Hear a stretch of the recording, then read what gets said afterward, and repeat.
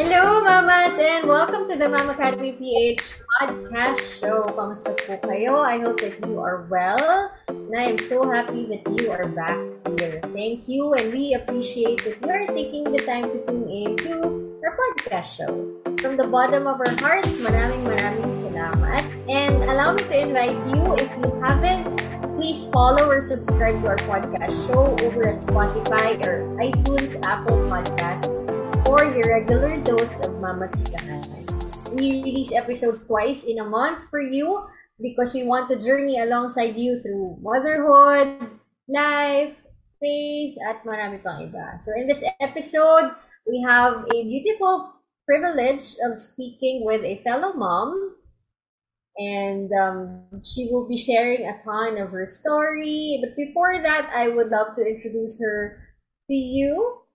We have on the show Lorby Silva. She's a follower of Jesus Christ, a believer, saved and redeemed by Jesus, a blessed wife, and a mom of two beautiful girls. And she's the founder and owner of Green Manila. She'll share with us her very recent life story. And ako personally, I'm praying that this episode will encourage you just as how I was encouraged and blessed when I heard her share her story. So without anything further to say, welcome on the show, Lorby. Hi, Kay. Hello. So just for thank thank you, of course. Thank you for being here. Tagal na kitang iniimbitahan, but thank you. Oh, nga. Yeah, but thank you for this. I mean, more than the, yung ano mo to ask me, it's also something na, this is part of my prayer, na, to be able to share my testimony to as many people, as I can. Yeah. And we're very excited I'm very excited for the moms to find out more about your story and how the Lord has been faithful to you, to you over the past months, quarter ba? But before that, kwentuhan mo naman kami, sino ba si Lorby as a mother? Okay. Well, okay. I have two girls. The eldest is 14, so may teenager na ako. And then I also have a 5-year-old daughter. So medyo malayo na. And a preschooler. Yeah. So mothering two different stages. Yeah. So yeah. And as a mom, parang, well, I try my best, daily, the struggles, kumbaga I'm sure, most moms or almost all moms would relate to each other. Yung mga juggle motherhood, managing our business. Tapos, syempre, I have other stuff also to deal with, especially for the past months. Yeah. But I would say na as a mom, I just try my best to be the best mom by the grace of God. Yun. I guess it's always, we always say that consciously and constantly because we acknowledge that, without God's grace, it's so hard to be, the kind of mom that we're called to be. Gracious, patient, enduring, the fruits of the Holy Spirit. Kindness, joy, love. It's so hard to exemplify the fruit of the Holy Spirit without the grace of the Lord. So, kapit, moms. Yeah, true. True, that's so true. So, kamusta naman si Lorby right now? Because I know that the last time that we were talking over the chat, I told you I was blessed to hear your story, your testimony. But that was months ago. Yeah. Kamusta na si Lorby presently? How are you? Kamusta ako now? I'm really blessed. I am well. I must say I am healthy, no? And I'm good. I'm really good. Well, kumbaga siya, parang physically, by the grace of God, I am well. It's tawag dito, parang it's more of the battle of the mind ang meron ako at times, no? Pero literally I am living in the goodness of God. I mean, where I am right now is something that I'm grateful for every single day, looking back to everything that I've, gone through the past Yeah. months. Yeah, I think that's yeah. if there's anything that's being changed, no, when you go through the fire, trial by fire, no, parang mas nag-iiba yung perspective mo each day. You wake up with a grateful heart and you just say, Lord, thank you. I'm awake, I'm alive, I'm here, diba? Yes, true. Yes, Lorby, that's so true. for the purpose of allowing the listeners to kind of understand what you've gone through for the past months, I mean, you don't necessarily have to tell the whole exact story, but just, in summary, um, ano nga ba yung pinagdaanan mong challenging time or experience for the past months? Okay, so I've actually last January I went to my doctors kasi actually it's all started November of last year. I have a history of gallstone. So, medyo familiar na ako dun sa, gallstone attack or if merong, discomfort something sa stomach. So, November, I was, feeling random, parang ganun, parang pain, but it wasn't really, significant. So, because we are spending our Christmas abroad, nag-decide ako to just have, an ultrasound because ayokong, alam mo yun, meron pala akong starting gallstone attack. And then, wala kami sa Pinas. So, I just, okay, punta ako ng there's HMO naman. So, sige, pa-check up, ultrasound, ganun. That ultrasound showed something na it's something new. So, there was a cyst in the pancreas, very, very small. And then there was ovarian cyst, sabi nung sa ultrasound. So, I was recommended to, see my doctors, gastroenterologist, my OB, ganun. So, I went to see them and then yung gastro said, okay, let's just have endoscopy in January. Ganun, just to check, it doesn't seem alarming, but let's just check on that. Kasi it's something new eh.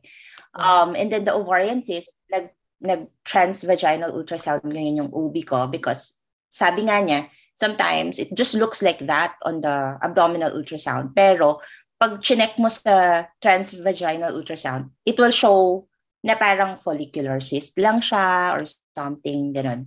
So I did all that prior to, December. So, yung ultrasound na yun, the transvaginal ultrasound showed na parang there's it wasn't an ovarian cyst. It's more of like parang a tubulocystic. That's what they said. So parang ang nung OB, it's like parang an inflammation that time. So sabi niya, sige, antibiotics ka for 1 week, ganon, repeat natin, ganon. So I did that. And then December, so ayun na, we went on a vacation. Pinalipas ko yung holiday kasi umuwi kami ng Pilipinas December 27. So parang, 'di ba, a few days left. Meron na naman kaming gathering with the family. So nag-start talaga yung test or the journey January na after siguro mga second week of January. That's when I had the start of all the tests. Siguro pinaka doon was that yung transvaginal ultrasound came out differently na. Parang sabi ng OB, nagbago siya. It became a mass that is irregularly shaped. Tapos, parang that day, that ultrasound was the day na sobrang binalot ako ng fear because all of a sudden there were, different doctors in the ultrasound room checking. And there was this one doctor who said, it's very suspicious. Parang it doesn't look like gynecologically related. Eh, di ba dahil nurse ako by profession, naiintindihan ko yung mga, random terms that they are talking about kahit na hindi naman doon sa harapan ko, kahit doon sa gilid, pero dahil naririnig ko sila, naiintindihan ko. So, after that, nag-usap kami ng ubi ko, and then she told me na parang, I have to have you undergo a workup. So, even though she wasn't, directly telling me na she was thinking about malignancy, alam ko na. I already knew it. And yung parang sabi niya, you'll have to have breast ultrasound, chest x-ray, and yung kumaga parang to work up on that way, I already knew. And that was when I went home. Kumaga, I called my husband. I told him I was crying, as in literally crying. And then I was crying sa parking lot. Kasi, alam mo yun, parang it was one thing na pag hinalaan ka of cancer, diba? Then it was another thing to actually think na parang, baka stage 4 na siya. Kasi it's coming from somewhere, diba? Parang ganun. So, I was crying, as in literally crying in the parking lot. And I remember crying out to God and telling Him, Lord, syempre ang bigat, diba?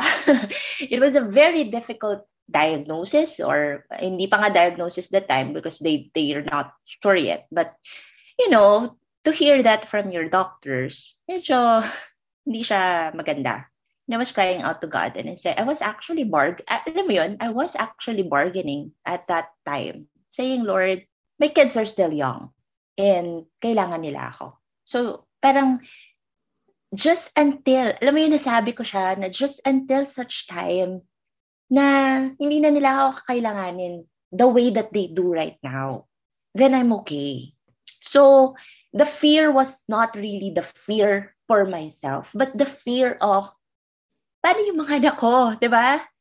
Kasi, yun na nga it was one thing na pinagdududahan ka ng cancer, tapos ang another thing pa yung parang, nasa stage 4 na siya. Parang ganun.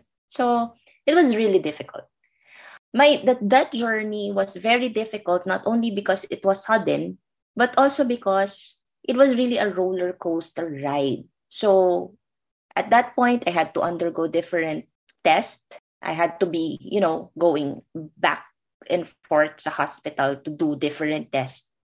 And I remember, as in talagang we were praying, we were crying, we were, asking family and friends to please pray for us. And every time, every test, so parang breast ultrasound, chest x-ray, good, negative for any abnormalities. So thank you, Lord, diba? Yung endoscopy ko with the pancreas showed negative also. It was a benign cyst. So thank you, Jesus. Parang ganun. Then came CT scan. May lumabas na abnormalities dun sa parang covering sa stomach. Then lumabas na naman yung parang possibility, okay, of cancer based dun sa CT scan. Pero yung mass na nakita nila sa Transv, wala sa CT scan. Diba? So, it was really puzzling for the doctor. Kasi, hindi siya nakita dito. But then, may nakikitang fine nodularities dun sa stomach. So, okay. So, yung OB ko said, okay, baka infection. So, parang gano'n. May ganun pa rin siya. Baka infection. We'll see kung ipapalaparoscopic yung bubutasan ka lang to get tissues. Ganun. So, may husband, kasi that time, hindi ko siya kasama. Nakikinig lang siya sa phone because yung kids na kasama niya sa car. Para siyang wala siyang peace dun sa, the way my first OB was discussing it with me. Na parang sabi niya, maybe we should ask another doctor. So we prayed about it. We said, Lord, please lead us to the right people. Please, lead us to the right doctors. yung ano ba yung dapat namin gawin, what are the next steps, no? So, nilid kami kasi meron kaming family friend na doctor sa Medical City. Yung tita niya is an OB. We went to her and showed her everything. Tapos yun na, sabi niya na, okay, dalawa lang yung naiisip. I mean, dalawa lang yung possibility. Kumbaga, she was able to explain it in a way na mas clear. Dalawa lang siya. It's either pelvic tuberculosis siya. So, or malignancy. Parang ganon. And talagang ano siya na, I can't also, tell you what it really is. And the best thing to do is to have a surgery. Abdominal exploratory surgery. So they have to open me up, look inside, get the tissue, have a biopsy, frozen section, biopsy done right there and then during surgery. And then, parang usually it's a few minutes, babalik yung result. They will automatically know if it's malignant. And then, may nakaabang na surgeon where kung may, anything na makita right there sa surgery, yung decision to remove anything else, nandun sa team of doctors. So, ganun siya. So, it was so difficult, to hear that. Pero wala naman kami ng, yun na yung best option to do it. Kasi lahat na ng non-invasive test, ginawa na. So, the only way to know what is it or what's happening is to get the tissue and have a biopsy done. Whereas, mag-surgery. So, yan, February 9, had the surgery done. And ang prayers namin ng husband ko was, Lord, we pray na walang TB, walang cancer. Those were our prayers. We pray that there's no TB, no cancer, and that doctors will be surprised. Kumbaga, di ba? Parang surprise in a way na ganun. The only reason na ganun to is because it's a miracle. It's God's, it's God who can only do this. So yun. But of course, hindi mo matatanggal yung fear, because it's a major surgery. Tapos, I was, praying for my husband also because basically siya yung the first one to, receive the news, whatever it is after. And yeah, we've prayed and tried talagang the emotions are, up and down. And prior to going to the OR, so syempre nag-devotion kami, nag-worship kami ng husband ko, we prayed. May dun sa phone ko, sa Bible app, I don't know, di ba? Parang ang dami namang verse eh. But then, I was led to this verse in Isaiah 43, verse 12 to 13, wherein it says, "You are my witnesses, declares the Lord, that I am God. And then, yes, from ancient days, I am He. There is none who can deliver from my hand. When I act, who can reverse it? Or who can turn it back?" So, yun yung verse. So, sabi ko, okay, Lord, I'll hold on to this verse. Kasi, ang daming verse dito na binabasa ko, I don't know why. Why that one? Bakit siya? Hinighlight ko talaga siya. I read it several times on the way to the OR. Hanggang sa'yo na, anesthesia, pinatulog na ako. And actually, sis, I was expecting to be asleep the whole time. Kasi yun yung, di ba prior to the surgery, tatanungin ka ng anesthesiologist, do you prefer to be asleep? Di ba? Ganyan. So, sabi ko, yeah, I want to be asleep the whole time because I don't want to hear eh. Di ba? Parang ayaw mong marinig yung kung ano man yung pag-usapan nila or something. Baka tumaas pa yung BP ko, magkaroon pa ng complications during surgery. So, I said, I just want to be sleepy. So, ayun, I was expecting na pagka ng anesthesia, I was sleeping na. And then, I got surprised na maya-maya, pero nakakarinig ako. I can hear during the surgery. So, the first thing I heard was, sabi ng OB ko, I was confident pelvic tuberculosis to. So, dapat bukas-sara lang ako. and then ovarian cancer pala. Yun. So when I heard that, ang nasabi ko na lang was, Jesus, Lord, ikaw na lang po bahala. That's all. Yun na lang. Kasi I heard it na diba? When you were unconscious, bigla mo narinig to, na dineclare na nung doctor na ovarian cancer. So parang, wow, may cancer talaga ako. Parang yun yung, then blackout. Tapos, ito na naman, there's, I can hear again. Narinig ko, omentum benign. So that omentum that she was saying is one of the portion of the abdomen na kasama dun sa nakita sa CT scan. So parang, nung sinabi niya yun, omentum benign, parang, Lord, thank you. Thank you, Lord. Kasi that means, hindi siya kalat. The way the doctors were thinking nung nasa CT scan pa lang.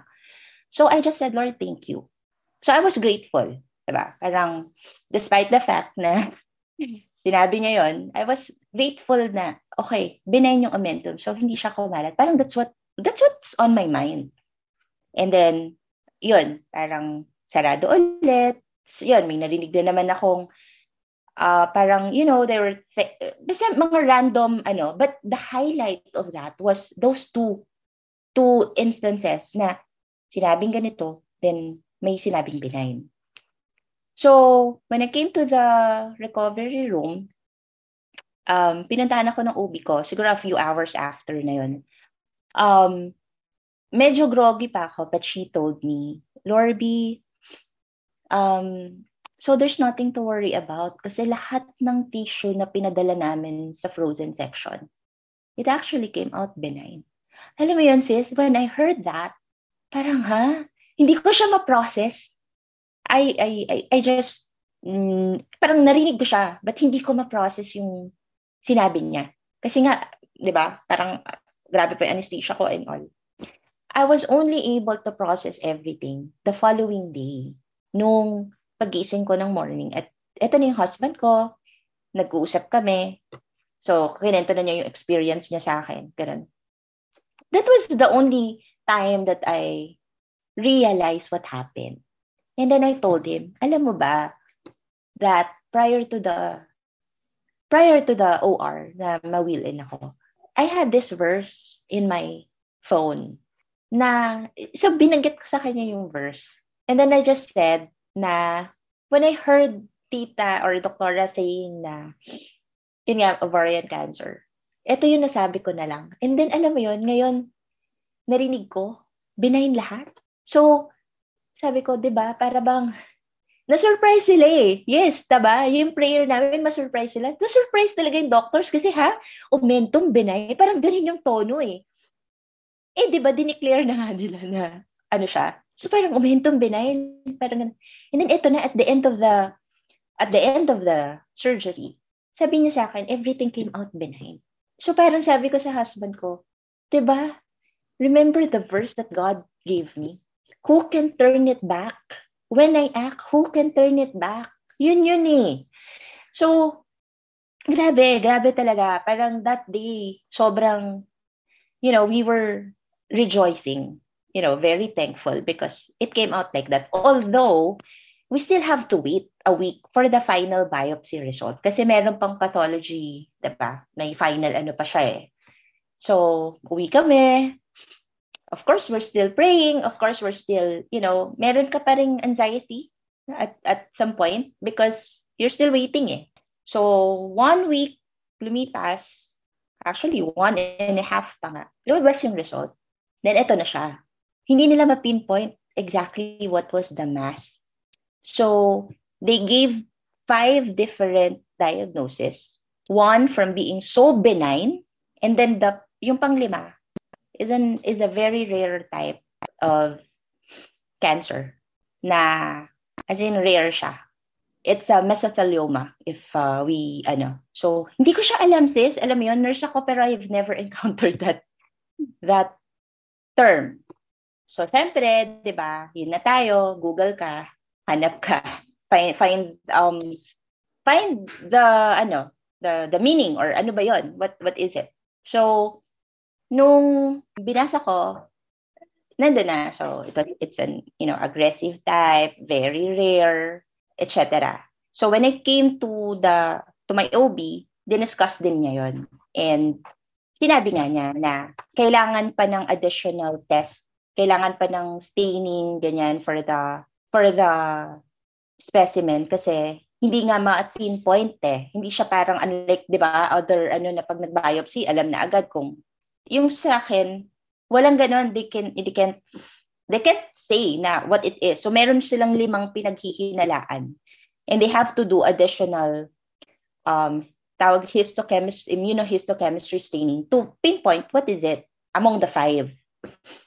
So, parang ang term pa nga nung OB ko was from a very benign type to a very rare, aggressive form na walang treatment. So, alam mo yun, hearing that, talagang nag-crumble yung buong mundo ko. Diba? Parang, ang ko nun, sobrang iyak ko, I was like, diba tapos na? Lord, diba, nung, ito na, binigay mo na sa akin tong word na to. It's done. But then, bakit may cancer pa rin ngayon? Bakit nandun pa rin yung possibility na baka may cancer? So, ulit-ulit, we prayed and, asked people to pray for me. Yeah, it was a daily battle of, waking up in the middle of the night, wondering, alam mo yun, kung ano talaga yung diagnosis mo. So, but we kept on praying. We kept on asking the Lord for strength and for clarity. So, lumabas ulit yung result after 2 weeks. It's a rare type of that. It's a rare type of tumor of that same, kung ano yung sinasabi nilang aggressive form. But it's a benign type. So, di ba, rejoicing ka na nun kasi it's benign di ba? Parang it's a benign type. It's rare, but it's benign. And then, yung oncologist who was there during my surgery, biglang sabi niya, kasi may possibility may chances of it becoming ganito. So, she was telling me to undergo chemo for 6 months. But then, wala kaming peace Parang sabi ko, para saan yung chemo if this is a benign type of tumor. So, in short, sis, hindi nila alam. The doctors doesn't know because it's rare. And she was, very honest to say na this is my first time to encounter this. So, I'm really not even sure of what to do. Magsisik pa daw sila ng, advice from other doctors, ganun. So, alam mo yun, yung araw na parang, di ba, rejoicing na kami dapat Wala na naman. Parang that day, it was, parang it was filled with uncertainty again. Kasi, bakit ganun? It says like this, but then the doctors are not, hindi sila aligned. Hindi nila alam kung magkikimo ka ba or walang gagawin. Kasi nga, it's rare. So, kami ng husband ko, parang, hindi namin alam. Kasi diba parang, the doctors who were supposed to know what to do, doesn't know what to do. So parang, at that point, I felt so alone. Alam mo yun, yung sobrang, I felt parang, sana, diba? Parang where pa ako, ano ba gagawin ko? Saan ako kakapit? Kasi my doctors doesn't know what to do Walang makapagsabi sa akin on what exactly. Parang naguguluhan ako na benign pero sabi nila ganito. Tapos, I am very grateful for a friend who is also a Christian who told me, yun nga, parang sabi niya, Lord, remember the promises. Diba? There's the fact that they are seeing all this from your medical reports, but then you hold on to the truth of God. What are the promises na inano sa'yo ni Lord? So alam mo yun, despite all the uncertainty, we kept on praying. We kept on we kept on praying. We kept on asking, Lord, i-ano mo sa akin, ipakita mo sa akin, i-lead mo kami. What do we need to do? And kasi syempre, di ba? Ang hirap kasi parang nobody knows, nobody can help you out. So siguro what helped us during that time was just the prayers of the people of our community, of our church community, of our family. And yun, so we decided na okay, maybe we need to seek help abroad. So doon kami nag-decide to seek second opinion sa New York. It's a cancer center there where they specialize in rare types. So, yun, parang nag-seek ng help, pinadala namin yung specimens ko doon so that they can, review. And then as an expert there can give us recommendation what to do. Yun. So that's where 1 month we have to wait. No? The longest 1 month. The longest, yeah. Kasi, pero sis, that 1 month after, ano siya, the constant prayer, the peace of God. The peace of God that, nobody can understand, not even me. It was there. Kasi, yung that moment when the doctors doesn't know what to do and parang walang definite, nakahang yung diagnosis. Yeah. That was the moment when I prayed, Lord, show me what to do. Help me to see what I need to see, in the situation. Doon ko nakita yung, in one worship in church, I saw myself like Peter on the boat. Na parang ang dating sa akin kasi, yung boat, yung mga doctors ko, yung diagnosis, yung maging definite yung diagnosis. That was the boat, the security. So during that worship, nakita ko yung sarili ko na parang si Peter on that small boat. And Jesus was there, walking on water. And I felt na parang, that's when I felt na he removed that boat na I'm holding on. Tinanggal niya lahat Diba? Alisin ko yung doctors na nag-hold on ka dahil medical doctor sila Alisin ko yung clarity ng test. Wala na Diba? There was nothing. So parang that moment, I only have him. Yung moment na yun, I only have Jesus in front of me. And that small boat, yung security na yun yung parang I felt na because of that moment, na tinanggal lahat, that's when I realized na parang si Jesus lang. Siya lang. Siya lang yung kailangan ko. That was it. I to see him walking on water was like, Lord, I'll step out of the boat and walk towards you in faith. Kahit sobrang hirap, I'll walk in faith. Doon namin na-realize yung fear and faith, they're both the same. It's both the same, believing in something you do not see. So, that's when, kami ng husband ko na, okay, we decide to be in faith. Despite the uncertainty, we stay in faith. Faith in Jesus. Faith in Jesus, the one who died for us, diba? The one who died for me, who took everything on the cross, lahat. And he rose from the dead after 3 days. And that, diba? That one, it happened just as he said. Walang, kumbaga, that was his word that was the word that came from Jesus. And it happened, right? So, parang, saan pa ako mag-ano? Would I stick to fear na hindi ko naman nakikita? Or would I just stick with my faith in Jesus who, you know, who did everything for me?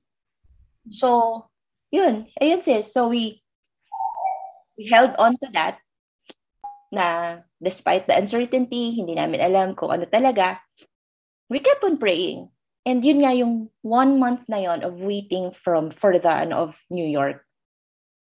Sobrang, there was the peace. There was peace from God despite not knowing exactly kung anong lalabas dun sa second opinion result. And 2 days before I actually testify in church, yung napanood mo, that was when we received the report from New York. And they confirmed that it was actually a benign tumor. So, alam mo yun, 2 laboratories yun. 2 different laboratories. Yes, Philippines and New York. 2 different laboratories, 6 different pathologists ang nag-review. It's the same. It's the benign type of tumor. The expert, the medical doctor, the oncologist there said, because it's a benign entity, no chemo, no further surgeries, no radiation, just monitoring. Monitoring is enough. Alam mo, nung nabasa ko yun, sis, grabe pa. Lord, parang yung iyak ko, yes, yung iyak namin ng husband ko, parang, grabe, Lord. Di ba, parang, ito yun, this is your word. Di ba? This is exactly the word that you gave me before ako pumasok sa operating room. Yun exactly, 'di ba? When I act, who can turn it back? Who can reverse it? 'Di ba? So, parang ang ano sa akin, kahit saan mo padala yan, kahit saan laboratory mo siya padala, it's gonna be the same. Kasi nga, I did it na eh. 'Di ba? Ginawa ko na to. What else? Who else? 'Di ba?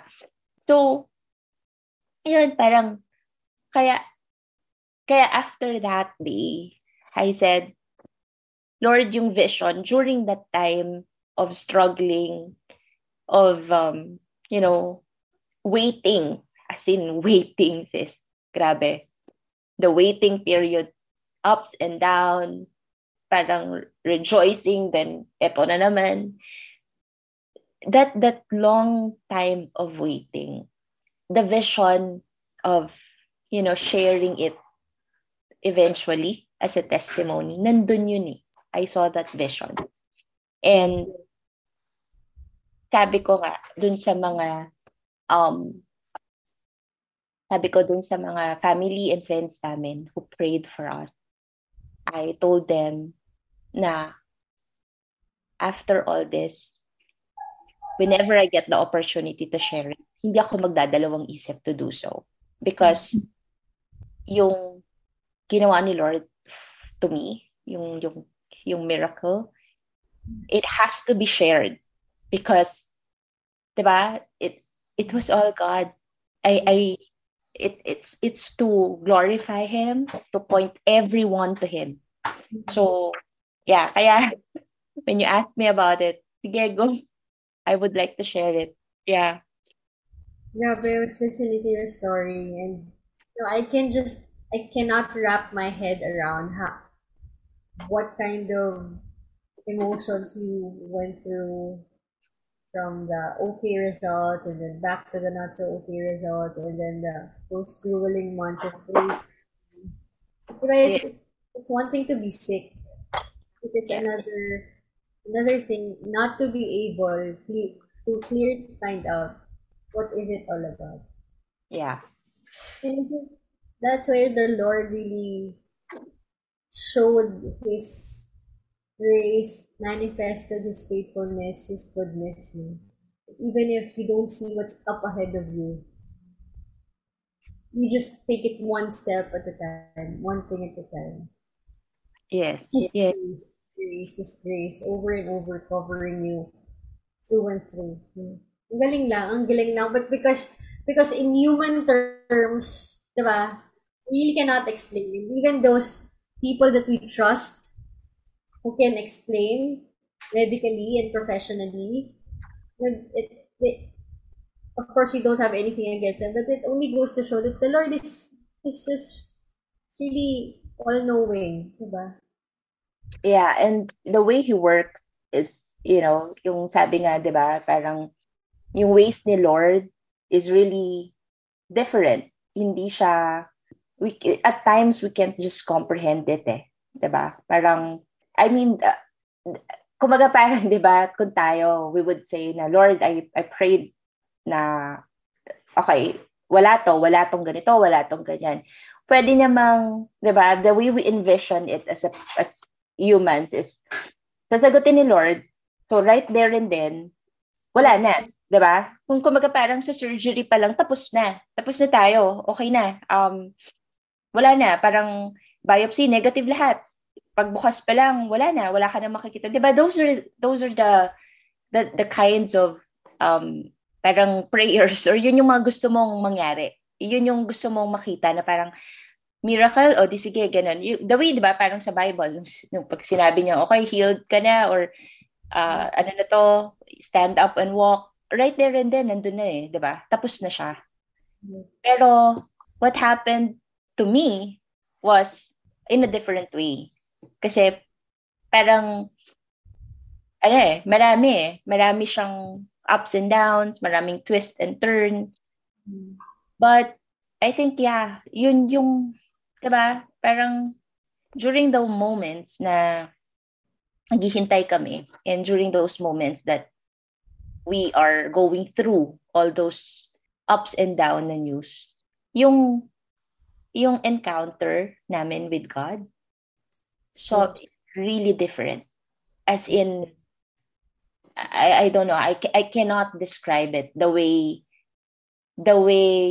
I felt His presence, the way, alam mo yun, yung when I read my Bible, the way the words speaks, the way parang, alam mo yun, nagbabasa ka, and then it was all a fresh revelation kasi you've read that before.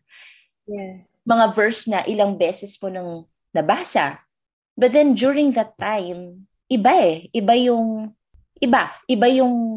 sinasabi niya, iba yung emotions, iba everything. It was really different. Sobrang yeah.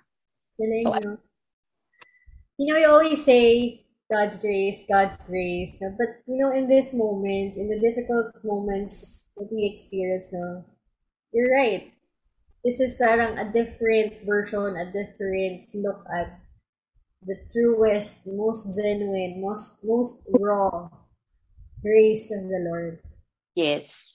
Kapitan mo, even up to the last inch of it, na Lord, I will hold on to whatever I can hold on to because you are what I have. Yeah. Totoo. I'm left with. And it became so real. I mean, at that lowest point, diba? In your darkest, saddest, yung deepest time of parang you don't know what to do. That's when he became so real. Diba? Yeah. For the moms who are tuning in, maybe you've gone through sickness. It's completely different when you've gone through cancer scare, mga sicknesses, or a family of yours, you encountered it face-to-face. But I think, Lord's more beyond the physical healing, this story of yours is also healing a lot of people inside, in our hearts. It's refreshing my soul, other people's soul, those who are hearing your story, because it's one thing for you to know that it happened to someone, but it's another thing to find out na someone really experienced it firsthand. Yeah. So parang it revives your soul na, Jesus, you love us. And when you say your grace abounds, it truly abounds in so many ways. in ways that we really cannot explain. And I think as mothers, there are times when the grace is parang blurry, parang abstract di ba? God's grace will see us through. We just say that, right? But Yeah. when you're in that trial by fire, nandun ka sa mata ng bagyo, that's a time that you can say, Lord, you know, your grace is what will sustain me. Yeah, that's true. Pagka, alam mo, parang, well, di ba, parang there's some people saying lagi, di ba, na when times are good and, parang during times na okay lahat, wala ka namang pinagdadaan ng anything, parang, let's say you have somebody who tells you na, I'm going through this, medyo stressed out ako with the kids today or something. It's easy for us to, say that yung parang, oh, you can do this by God's grace, like that. And sometimes we are not, hindi natin alam na it's becoming like, para na lang siyang, what do you call that? Yung mga expressions, no? Yung parang literally na andali mo na lang siyang sabihin like that. Pero, yun nga, pagka may pinagdaanan ka or you are the one going through a very difficult time, iba all of a sudden you get reminded of what it really means when you say, you can do this by God's grace. Or, diba? I'm here by God's grace. Sobrang ibang level siya. Ibang, there's a deep meaning when you say that by God's grace. Diba? By God's grace, you are here. By God's grace, you can do this. It's different when you go through something. Yeah. Grabe, Lorbs. I heard this story once already, but hearing it again, you just don't know how it refreshed my soul again. It encouraged me. I had to turn off my camera.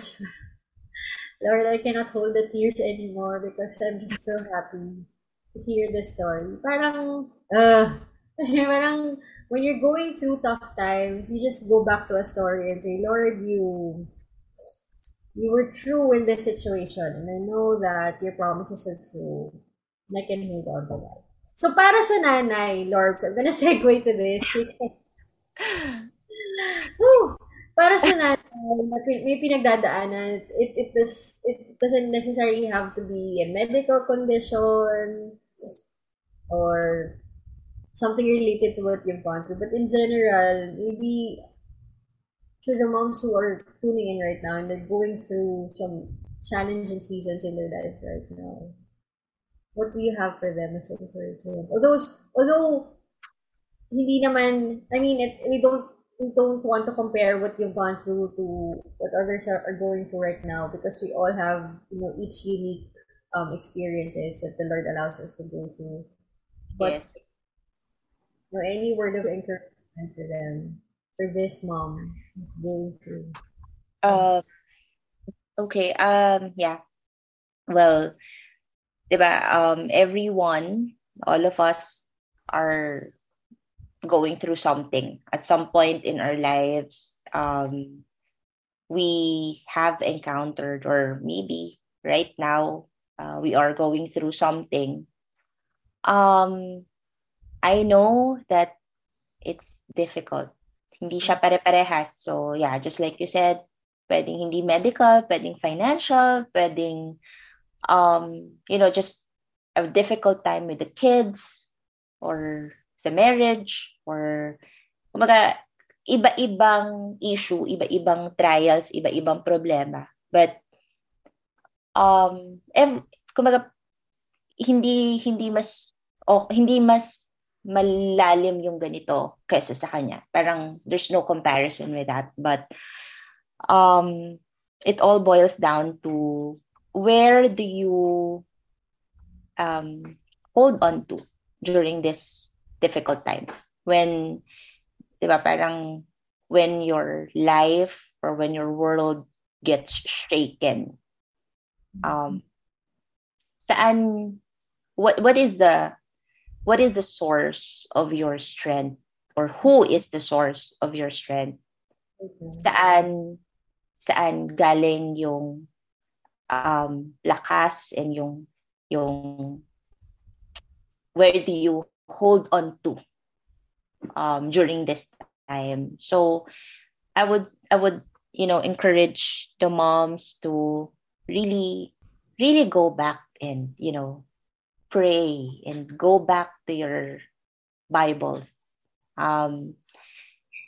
There are, ano tayo parang even as Christian moms, there's, we have different uh, levels of, or actually, pwedeng may different beliefs pa rin, diba? Talaga. But ako, for me yung naging sandalan, the source of the strength, was the foundation that I was able to, or the relationship na meron ako with Jesus since that day na inaccept ko siya sa life ko. Sabi ko nga sa friends ko, nung nagkikwentuhan kami, hindi ko ma-imagine going through what I've, gone through without Jesus. Sobrang hindi ko siya, parang, when you realize people, there are a lot of people going through the same thing, or maybe a different, they don't know who Jesus is, or they don't have Jesus in their lives. Parang hindi ko siya ma-imagine. Ang hirap niyang i-imagine because for me, wala akong ibang, there was nothing, there was nothing for me to hold on to except yung promises ni Lord, except yung words niya na binabasa ko sa Bible. So, for the moms who's, I don't know what you're going through right now. Hindi ko alam yung level of, difficulty, whatever trial it may be. And maybe narinig nyo na rin sa ibang tao na, just pray, just have faith, believe. Pwedeng narinig nyo na siya. Hindi ako mag-ano rin. Parang, I wouldn't try to just say na, yeah, that's true. Just pray. Just, hindi ganun What really helped me during that difficult time was the faith I have with Jesus Christ. Yeah. Yon. Thank you. Thank you, Lorbs. And, I realize sometimes, dahil busy tayo mga nanay, we do a lot of things, we carry a lot of responsibility, we serve a lot of people, we feel like, nakalimutan na ba tayo? Or, hindi ba niya tayo naririnig? Or our prayers are not heard? Sometimes we feel that. But, Mom, we just want to remind you, the Lord loves you and He cares so much for you. So whatever you're going through, we always have that, that reminder of going back to Him and pouring out your heart in prayer. Just come to Him.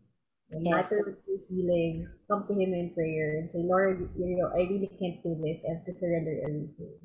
And I have another mom whom I've interviewed in another episode. Sabi niya, surrender does not mean defeat or talo ka. Surrender only means that you're allowing, a more supreme power to take control because you acknowledge that you just can't apply yourself on your own. Yeah. So, this has been another heartfelt and really encouraging episode for us in Mamacademy. I just praise the Lord for the opportunity to talk to you and to hear your story again, Dorbs. Maraming salamat sa pagpapaunlak. Thank you, Kay. Sobrang, I mean, the is for me. Maraming salamat for letting me, share it again. As I've said nga, after going through this, I said, any opportunity I get to, share my testimony, give back the glory to God, and point people to Him, I would, I would do it. Kasi, yun eh. I'm here, I can share this testimony because of Him. Wala nang iba. No other, no other reason. Walang ibang credit. Nobody else. But Jesus only. Siya lang talaga. Thank you, Lord. And I praise God for the healing that He has, gifted you with. And I will continue to pray for the best of health, many more grace-filled years ahead so that you can continue Yeah. speaking about Jesus, His faithfulness in your life, and what He's continuously doing in and through you. Thank you, Lorby, and to the moms who are tuning in. Maraming salamat. Thank you for staying through until the end of this episode. And I know this is one of our longest episodes, but this is definitely an encouraging. Praise God that we have this kind of reminder through the story that Mom Lorby or Mommy Lorby shared with us in this episode. So again, maraming salamat before I even, cry. Maraming salamat for tuning in, and we will catch you again on the next episode of Mamacademy PH podcast show. For now, God bless you and have an amazing learning.